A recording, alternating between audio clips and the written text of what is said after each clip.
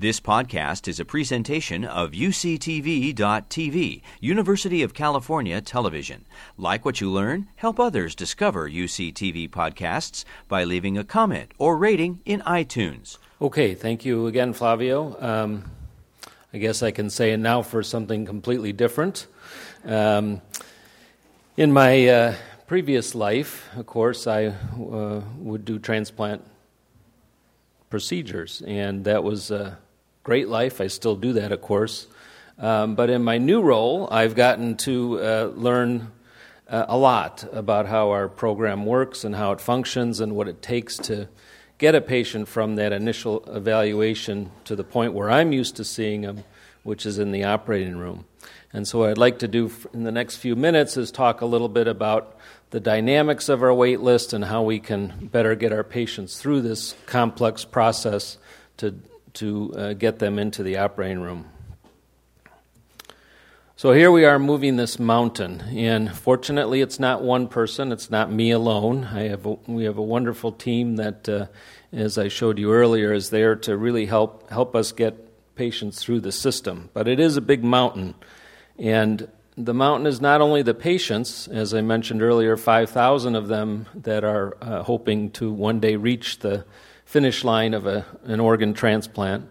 And of course, this is the largest list in the country. But it's also a mountain of information and tests and results from tests that we need to coordinate and put into a package so we better understand what the risks are for any given patient moving forward with transplant. So I'm going to make a few assumptions as I go through this talk. First off, I hope everyone believes that for a suitable patient, transplant is the best option. It's going to improve their life expectancy. It's going to improve their quality of life. And we all, of course, need to involve our patients in decision-making, so education along all the phases of care is a very important ongoing process. And it shouldn't really stop after that initial evaluation when we really flood them with a lot of information. It has to be an ongoing process as they continue on the wait list and eventually to transplant. We really need to coordinate care amongst the various care providers. And we also have to really come to the conclusion that patients who are not suitable candidates for transplantation should be informed as soon as that conclusion is made, whether that's done by the transplant center, which we're happy to do, or the primary physicians can be discussed. So our challenge in managing the wait list and the issues with the long wait list are several-fold, not the least of which is another result from that 5-tier grading system that I didn't focus on earlier, and that is the transplant rate. And this is the Bay Area, the 3 different programs, our program on top, Stanford, and Cal Pacific, and you can see all of us have transplant rates. This is per 100 people per year of between 5 and 10, which if you look across the country and at national averages is far below what one might expect for transplant rates. And that's due, I think, in part to the fact that all 3 programs really are very aggressive in numbers of patients they put on the list, so we have large lists.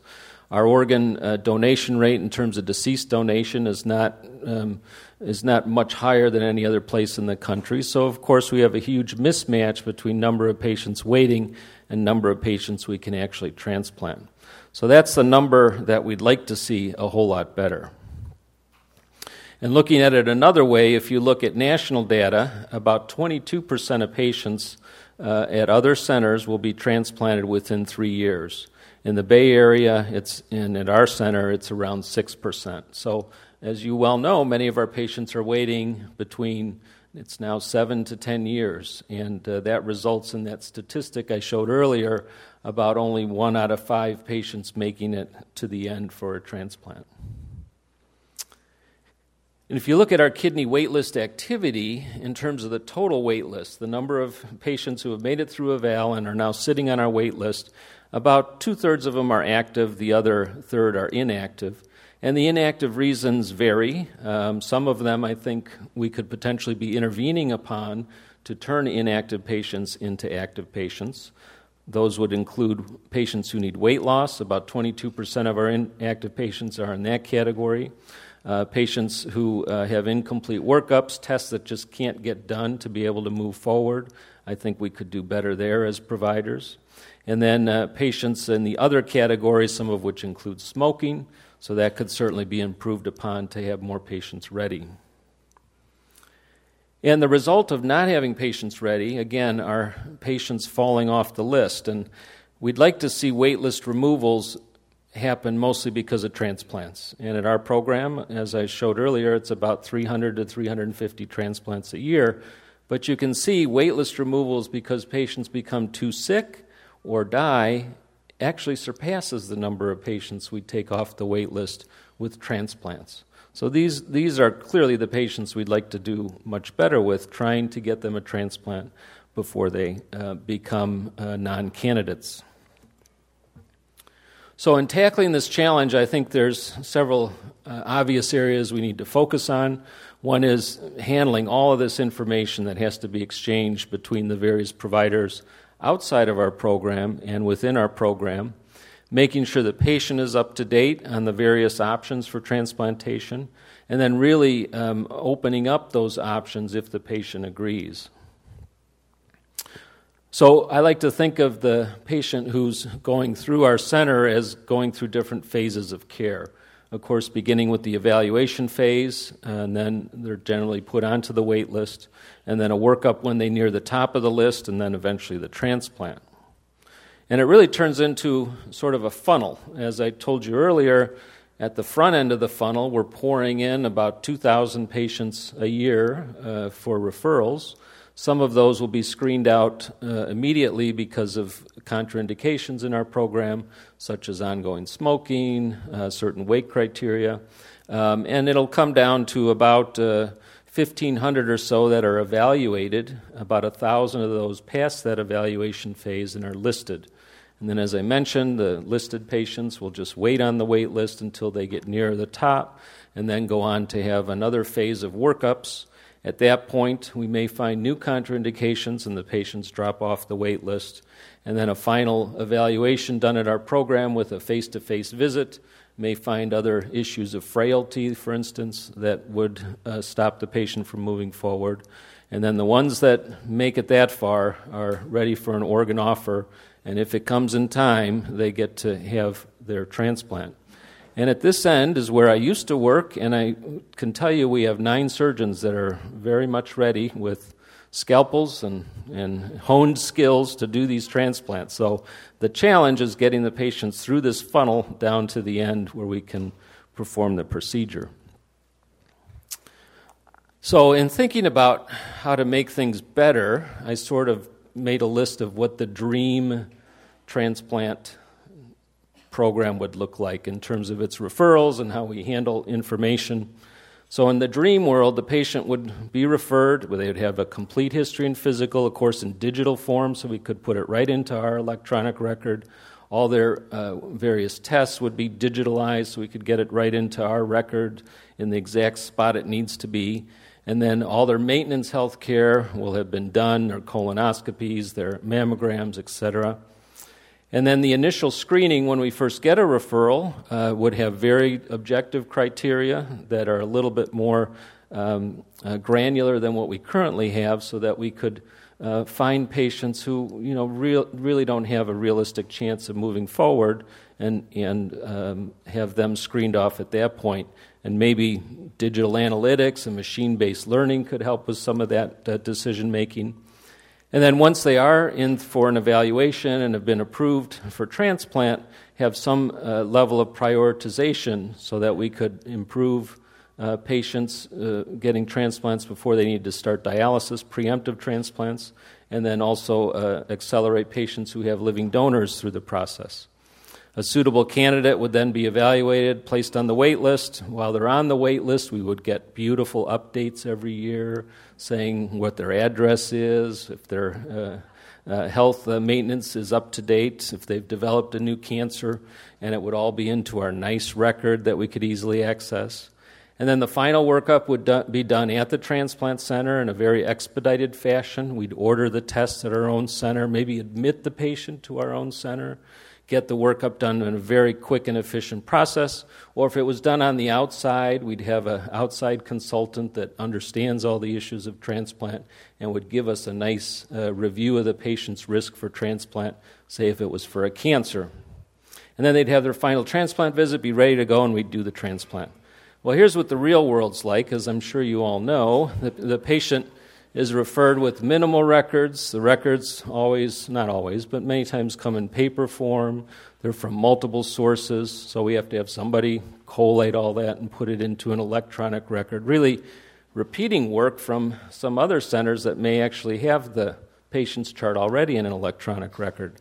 The initial screening is done with very sort of crude criteria just based on weight, smoking, and GFR. The prioritization for moving somebody through the system sometimes occurs just too late in the process. We should really be pushing for living donors very early on to make sure those workups are expedited. The suitable candidates are evaluated, placed on the wait list. Nothing happens for years, including minimal contact with the patients despite our best efforts. So we have incomplete annual updates. So when they come time to have their final workup, they really look like a whole new patient. Testing in the final workup is often slow to completion. The outside expert opinions that we may get are inadequate. Things have to be repeated to meet our protocols. So it's a time-consuming, labor-consuming, resource-consuming process. And then it moves too slowly for many patients who then become too ill and die and are removed from the wait list. So I think one thing that I'd like to see and try and do is to bring this real world a little closer to our perfect world. So what about the challenge of patient workup? Again, we have a lot of people in our office, a dedicated AA team that works on gathering records, but as I mentioned, they come from different sources and different formats, faxes that are smudged, you can't read, incomplete records. And then once the data gets here, we have to make sure we're interpreting the data in the right sense. A lot of times we ask for one test and get results that are irrelevant for transplant, and suddenly that leads to more testing, so that needs to be carefully watched for.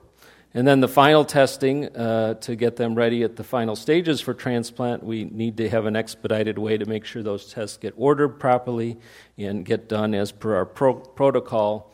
And then, of course, there's a recollection of record on that final testing. So a real challenge, and where I think we hope you can help us, is very simple requests at first. I think notification of our center of a patient death would be helpful. I can tell you I was on call last week, and we spent an hour trying to find a patient and found out that they had passed away. So, if your dialysis center or your office could let us know if somebody's passed away, and not only if we're trying to call them in for transplant would that be helpful, but if we're initiating their workup to get them off the list, it would be nice to know that before we spend a lot of time digging up outside records. And certainly a significant change in patient status is also extremely helpful. It's very hard to look at an electronic record, since we have access to some of that, and get a true sense of how frail a patient may be, for instance, for transplant. And so if you find, as you do your visits with patients, someone's deteriorating to a point where transplant may not be an option, let us know. And, we're happy to contact the patient and then let them know that they don't meet our criteria for transplant. But it's helpful to have that interaction with us. If you can get the healthcare maintenance things done as patients need them done, we have the same criteria that every person in the general population has in terms of being up to date on healthcare maintenance. Encourage smoking cessation. Again, that's a big reason that patients are sitting inactive on the list. If you can get them into a smoking cessation program, that would be fantastic. And similarly with the weight loss issues. We have BMI criteria that are distributed occasionally. They change. We're always increasing them a little bit. But there certainly are patients who we ask to lose weight and sit on the list year after year with not weight loss but more weight gain. And they probably need help in terms of bariatric referral, and if you could do that to get the patient move forward, that would be extremely helpful. And then if you have questions about certain workup that we're asking for, certain types of cardiac evaluation, please let us know, and we can make sure that the right test gets done the first time through, and again, help save wasted tests. Well, what about when the patient gets through all this workup and is active and ready to go for transplant? We still have the really alarming problem of way too many patients for the numbers of organs that we have available. So it's very important to think about other options for patients rather than waiting for the standard criteria donor kidney.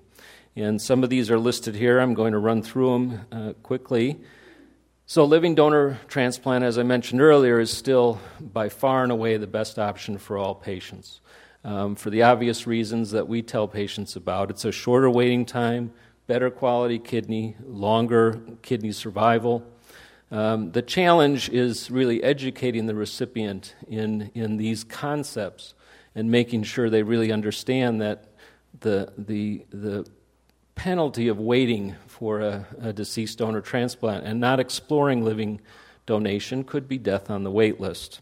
We educate them very early on that it's safe for donors to proceed if they pass all the workup. One thing that we've been developing is how to educate patients on how to ask for potential donors. And along those lines, we've started what's known as the Donor Champion Program. And the idea here is that, of course, patients have sometimes an obvious donor, but many other times somebody who's interested in helping them get transplanted, the so-called donor champion. And the idea is to remove the burden and the stress of having the patient ask other friends or relatives for potential donors, but rather have this donor champion do that. Now, for a donor champion to effectively do that, they need to understand what's involved in kidney donation and kidney transplant. So the idea of this program is to educate that donor champion and empower them to be able to go out into the recipient's social network and potentially query friends and relatives to see if they would be interested in being a donor. So I've participated in one of these programs. It was actually very insightful to see patients come with their donor champion, other family members, and just watch their eyes light up when they learn about different facets of living kidney donation. And I think this ongoing education piece is going to be a very important contribution to care of our patients.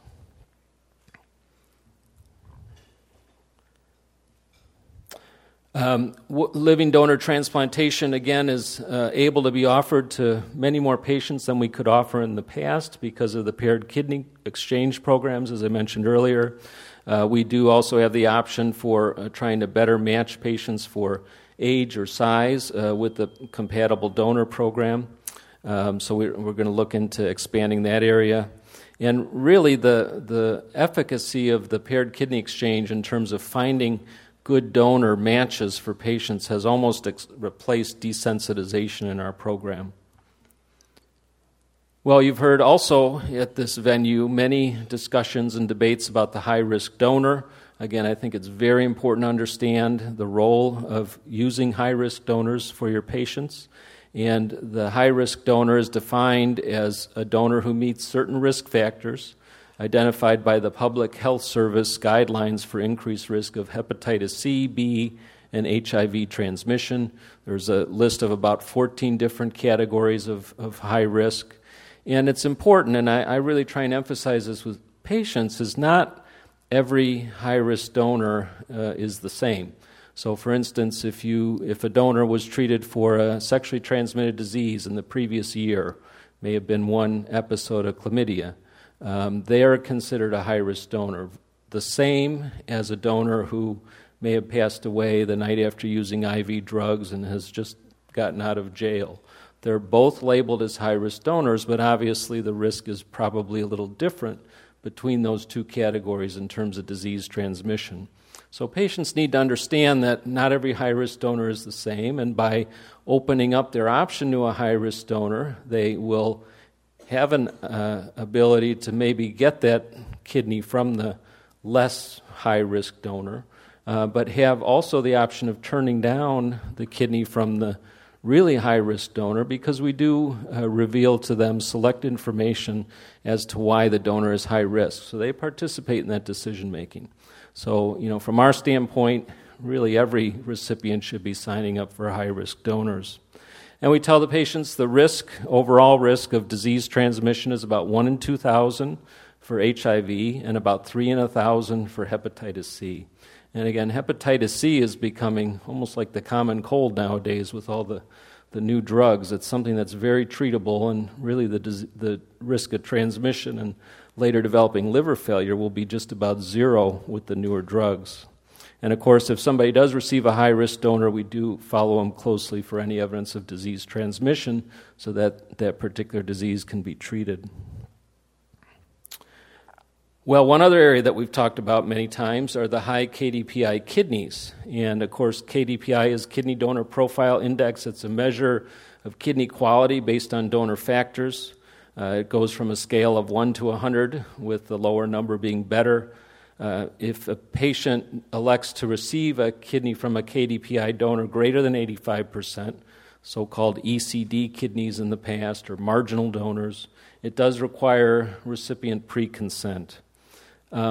Interestingly, high KDPI kidneys in the new allocation system are actually shared regionally. So all throughout the 5-state area that we're located in, these kidneys are offered first to the patient who's highest on the list amongst all the transplant centers in that 5-state region. Now, when this first came out, I thought we were going to be flooded with organ offers from high KDPI donors, but it turns out because we have a fairly limited cohort of patients that will offer these kidneys to, and specifically they're recipients over age 60 or recipients over age 40 who have a history of diabetes. Many other transplant centers have a much more liberal use of these particular kidneys, so a lot of those kidneys are going to patients at other centers when we thought they would be coming to us. So the volume of high KDPI kidney transplants that we're doing is not as good as I'd like to see, but it's something we think is still a great option for select patients.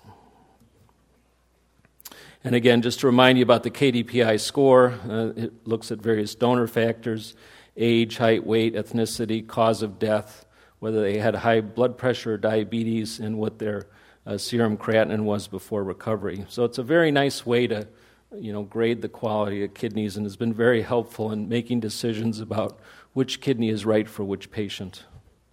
And high KDPI kidneys, have slowly increased in use over the last 20 years. And the unfortunate side of this is many of these kidneys are discarded when they could potentially be a source of good transplants for patients.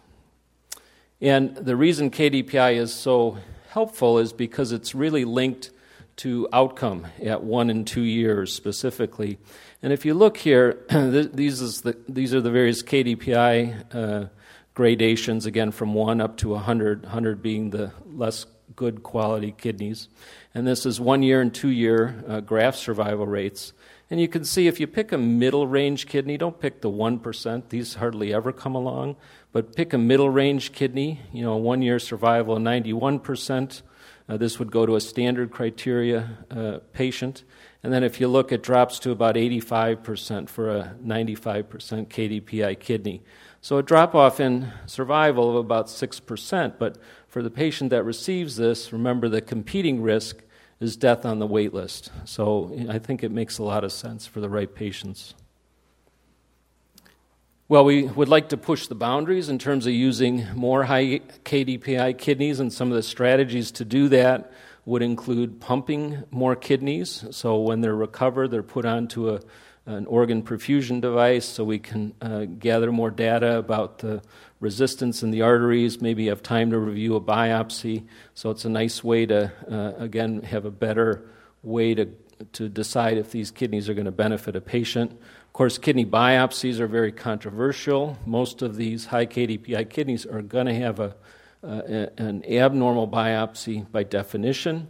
And the question is what threshold of abnormality do you use before discarding the kidney? And there's a lot of debate there, but I think probably the use of more biopsies might be a way to encourage use of more of these kidneys.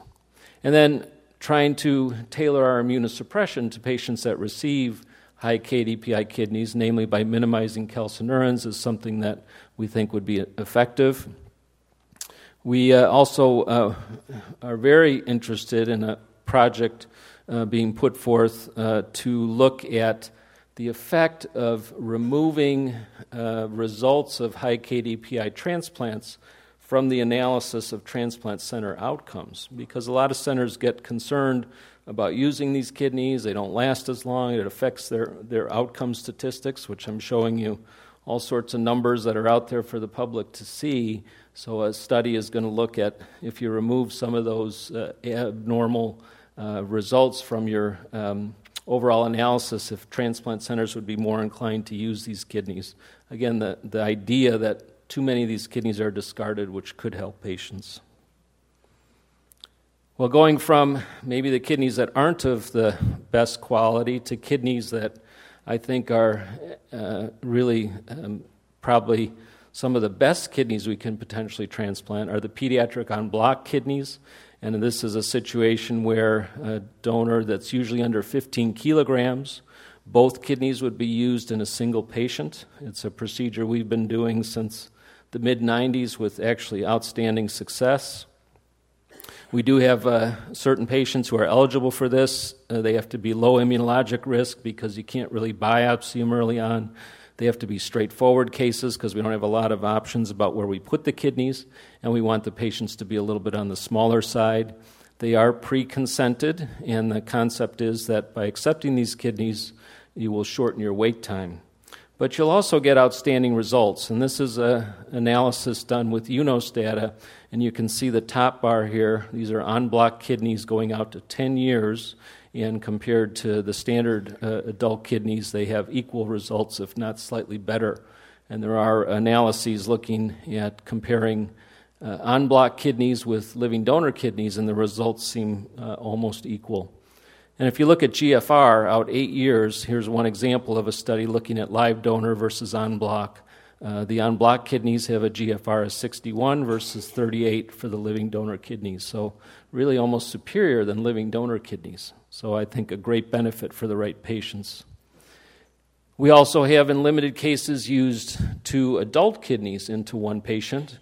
And the brainstorm aha moment here was many years ago when Dr. Lloyd Ratner at Hopkins was offered a kidney in the middle of the night. The patient's GFR was measured to be 50, and he thought, well, if I give one kidney that's a GFR of 25, that's not much better than they had when they were listed. And he said, well, why don't we use both kidneys? And so the concept of dual adult kidneys was born. There are special criteria that UNOS has, which would designate a potential deceased donor as being an automatic dual adult kidney donor. And again, we would use these in select patients. And if you looked at graft survival, this is a European study that looked at dual kidneys and single kidneys in terms of graft survival. And you can see the results are superior if the kidneys are used as duals. And as you might expect, the GFR is also superior if the kidneys are used as duals. So in terms of using these kidneys, the problem is it's a much bigger operation to put 2 kidneys into one patient. Currently, we're targeting patients who are the same patients that would receive a high KDPI kidney. So patients over age 60, patients with diabetes over age 40. So those are the patients who you would like to do a nice, straightforward, simple operation on. And here we're proposing putting 2 kidneys in, which is a little bit more complex. And certainly the centers that have been doing a lot of adult dual kidneys report higher complication rates. So that is something that has to go into the formula. And whether this option should be opened up for patients in other groups who aren't quite as ill at the time of transplant could certainly be debated. And lastly, I want to talk about the hepatitis C positive donor. Again, we have a program for this. We've had it for many years. Patients do have to sign a special consent pre-transplant. They obviously have to be well compensated and not need a liver transplant at the same time.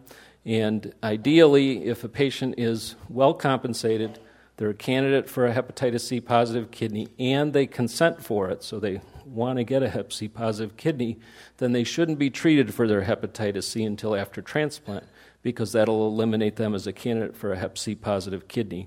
And it will significantly shorten wait time. And national data suggests you'll go from a wait time of well over 400 days down to less than 50. And I suspect that's not quite as dramatic, or probably even more dramatic in our area, since our average wait time is much longer than 450 days. And if you look at some older data, clearly the risk of accepting these kidneys compared to staying on the wait list shows an analysis that it favors accepting the kidney with an adjusted hazard ratio of 0.76. Even more interesting, with the introduction of hepatitis C treatment and now patients that are clearing their virus very easily, is the concept of using hepatitis C positive kidneys in hepatitis C negative recipients. And the idea being you do the transplant with that particular donor. Again, they're good quality kidneys, they've shortened their wait time, and then you immediately treat the recipient with some of the newer hepatitis C drugs. And in this report, which was in the New England Journal recently, this was 10 patients at the University of Pennsylvania where they are doing this trial. You can see their viral load right after transplant, unexpectedly, was measurable. There was a true disease transmission, but very quickly fell to undetectable with therapy. And these patients had an average creatinine of about 1.1 after transplant, so very good quality kidneys that they received. So in terms of the organ options, how you can help us is, again, the issue and idea of ongoing patient education. Need to encourage patients to consider the living donor option, discuss these various surgical or special programs with appropriate patients. And again, if you need more guidelines and which programs exist, we're happy to talk to you about that. And, I hear this all the time. Patients really rely on your opinion. I'll ask a patient, why didn't you sign up for a high risk? And they say, well, my doctor didn't think that was a good idea for me. So I'm trying to tell you I think it is a good idea, and we're hoping you can tell your patients and reinforce some of these ways to access other kidneys when you see them in follow-ups. So in conclusion, I think our patients will benefit most from a coordinated effort to get them through both the wait list period and the transplant process. The wait list is a very dynamic list. Efforts need to focus on candidates that really have a realistic chance at a good transplant outcome. And, we really consider you part of our transplant team. So, thank you.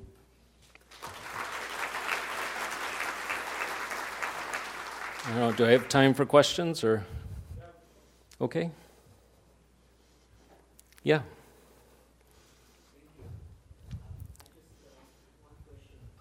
Thank you. From the practical side, so it sounds to be a lot of anxiety on the patient side when you offer in high-risk donor and you tell them that it's usually very good kidney and it's screened very well. And they asking, usually me as a doctor who telling them this, can you guarantee that it's no transmission of disease? Or can I reveal the details of the donor before transplant? So it's any mechanism to tell patient, let's say this is healthy marijuana smoker, or this is somebody who was involved in, unprotected sex. Yeah. Mm-hmm. So again, we are required to discuss with the patient at the time of the organ offer the reason that particular donor is designated as high risk. So they'll get that in like a categorical information. They won't get because a lot of times we don't have all the details. So we'll relay that to them. And as I mentioned earlier, I tell patients, open up your option. You'll talk to the surgeon or one of the nurse coordinators the night or day you get your kidney offer, and you'll get that information about why they're high risk. And if it doesn't sound right to you, pass on it. There's no penalty for that. The penalty of not accepting, at least being enrolled in the high risk program is waiting longer and potential death on the wait list. So I think that's the message we have to try and relay to our patients. And it is scary for them to think about, well, I'm going to have my kidney transplant, now I have hepatitis C. So, it's the idea of the other alternative that I think patients a lot of times don't grasp. Yeah? What are the criteria to define transmission of hepatitis C when we transplant hepatitis C positive kidney into a hepatitis C negative recipient? The criteria for if they have an ongoing viral load. So all the patients that were done in that study, that hep C positive donors to hep C negative recipients cleared their virus within 30 days. And that was considered, there was a disease transmission, no question. They had measurable virus, but it was quickly cleared from their system, so there's no way they're going to develop long-term complications from hepatitis C. I thought the rate of conversion or transmission was 3 per 1,000. Oh, you're talking about in the risks that we tell the patients. So yeah, that's essentially meaning that with a transplant from a high-risk donor, if you look at national statistics, your chance of actually getting hepatitis C where you have circulating virus and the need for treatment is 3 in 1,000. Yeah? Does it matter what genotype they are? Yeah, so, in the past we've had a protocol where recipients could only be genotype 1 because the most common genotype is 1. We don't have time to test the donor as to what genotype they are. Genotype 1 is the worst, theoretically, in the old. Everything's changed in hepatitis C, first of all. This is the old world. And so we didn't want to have a genotype 2, for instance, which is easier treated with the old drugs. Patient get a genotype 1 organ and suddenly convert to a more difficult-to-treat genotype. Now with the newer drugs, that's all irrelevant. So we can't genotype the donor. We assume they're 1, but they could be something else. But whatever gets passed on to the recipient, at least our hepatologists tell us, they're very confident they'll be able to clear the virus with either the drugs that are currently available or the whole host of drugs that are just around the corner. I just have a practical question back here in the very back. Sherry, pocket from out here in the Napa Valley, actually. I have some difficulty figuring out who to talk to. I'm responding to your request for information. Yeah. I find that our dialysis social workers are referring patients. I'm referring patients out of our office. It seems to be sort of not terribly clear. When the letter of acceptance or rejection of acceptance comes back, if there could be there placed a contact person for us to track in our office as to who we should talk to about this patient, it might make it more helpful or make me more able to provide information about what the status of the patient is.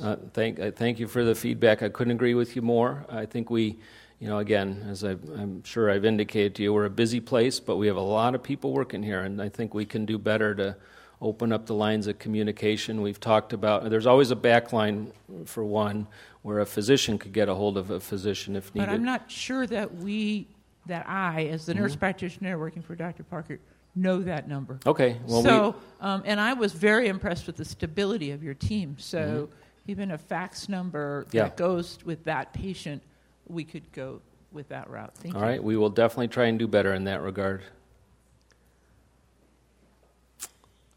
Okay. Thank you. Oh, sorry.